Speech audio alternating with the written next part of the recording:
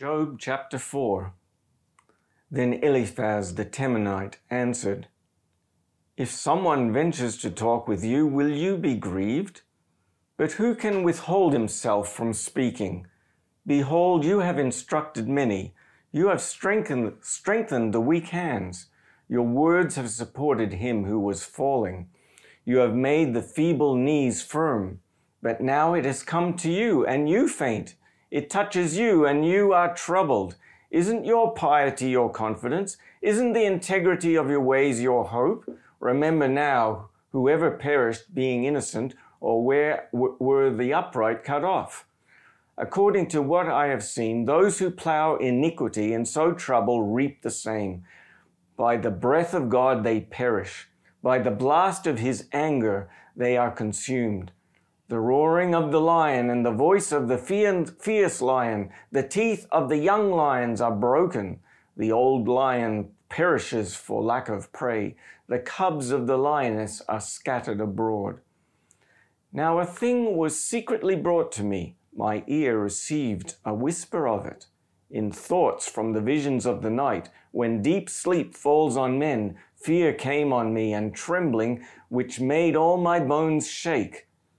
Then a spirit passed before my face. The hair of my flesh stood up. It stood still, but I couldn't discern its appearance.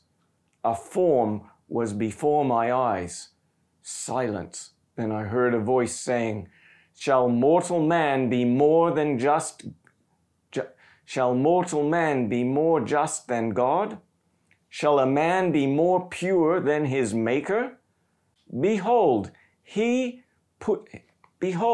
puts no trust in his servants.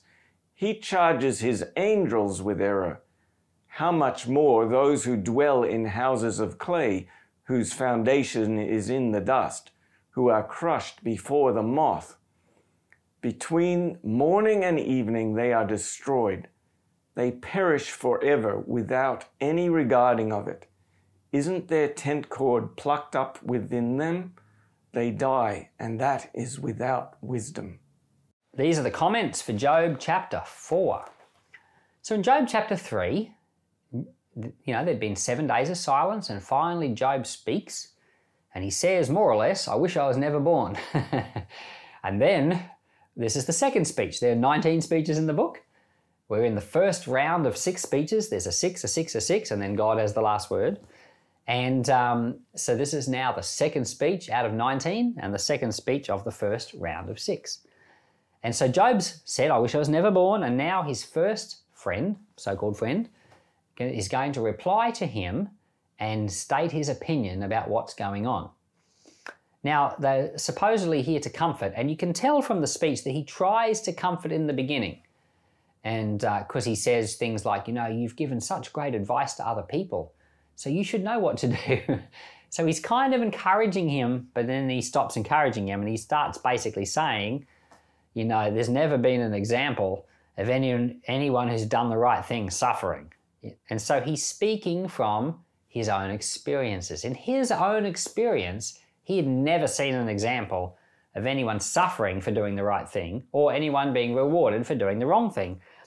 And in verse 7 of this chapter, Eliphaz says, Consider, who being innocent has ever perished, and have the upright ever been destroyed? So he's asking that question.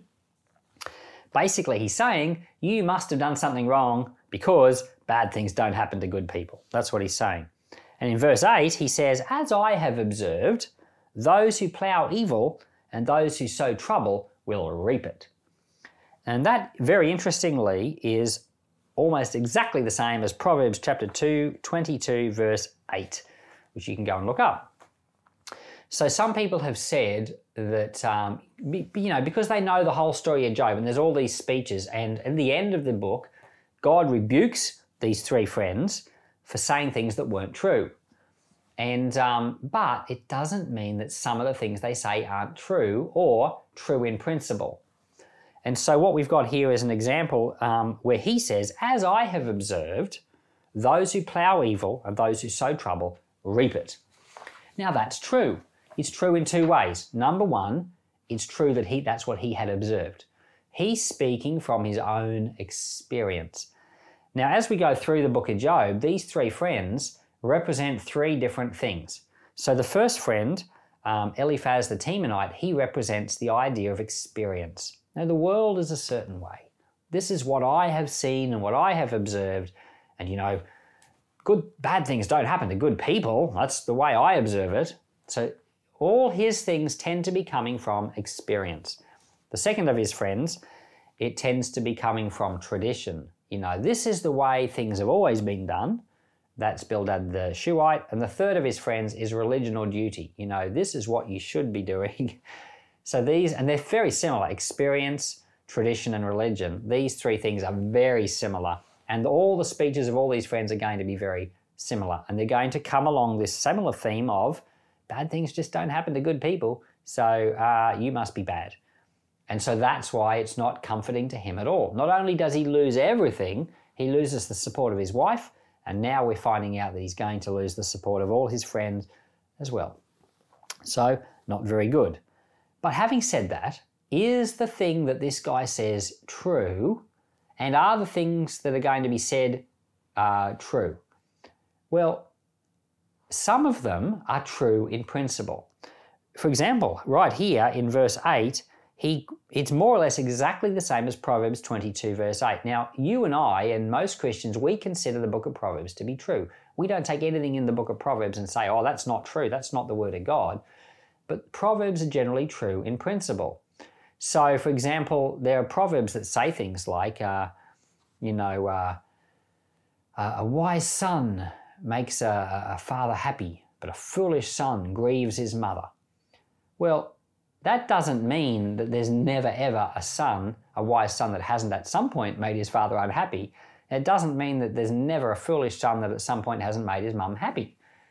It's true in principle. It's basically saying that's how the world works, but it's not saying that there aren't exceptions to it. And what we've got here in Job is we've got wisdom literature from ancient times.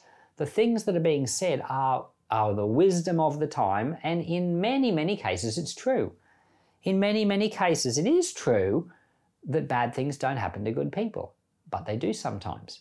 Sometimes there are exceptions, and as we already know, because we've got the narrator's point of view, we know that Job's been accused. We know that he hasn't done anything wrong, but bad things are happening to a good person.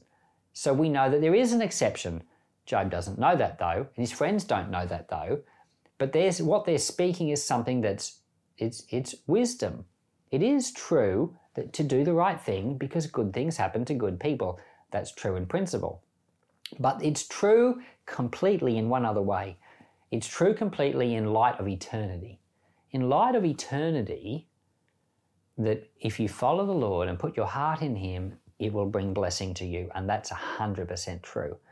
So as we go through the speeches of all these three friends, we're going to find that there are things in here which fit the category of wisdom literature, just like the book of Proverbs. So they're true in principle. We're going to find things that are true completely from an eternal perspective, and we're going to find some things where these friends were just wrong. So that's why with wisdom books, like this book, the book of Ecclesiastes, parts of the Psalms, you don't just lift out one phrase and make that like a guide to rule your entire life without understanding the context and the entire book. So with wisdom literature, you need to be much more thoughtful and you need to be much more wise. But these things are definitely very helpful to contemplate and worth reading. Otherwise, the Lord would not have put them in the Bible for us. So we can take a lesson here that the Lord does punish sin and the Lord does reward righteousness. But we also take a lesson and we realize that we can't be righteous on our own. We need the Lord. So Father, we come before you halfway through this first speech of Eliphaz. We know, Lord, that we don't deserve your righteousness. We don't deserve your rewards because we all are sinners. But Lord, I thank you for the righteousness of Christ. We place ourselves in Christ today. And I pray that as we continue through the book of Job now, that you'd open up our minds and hearts to all that it contains. In Jesus' name, amen.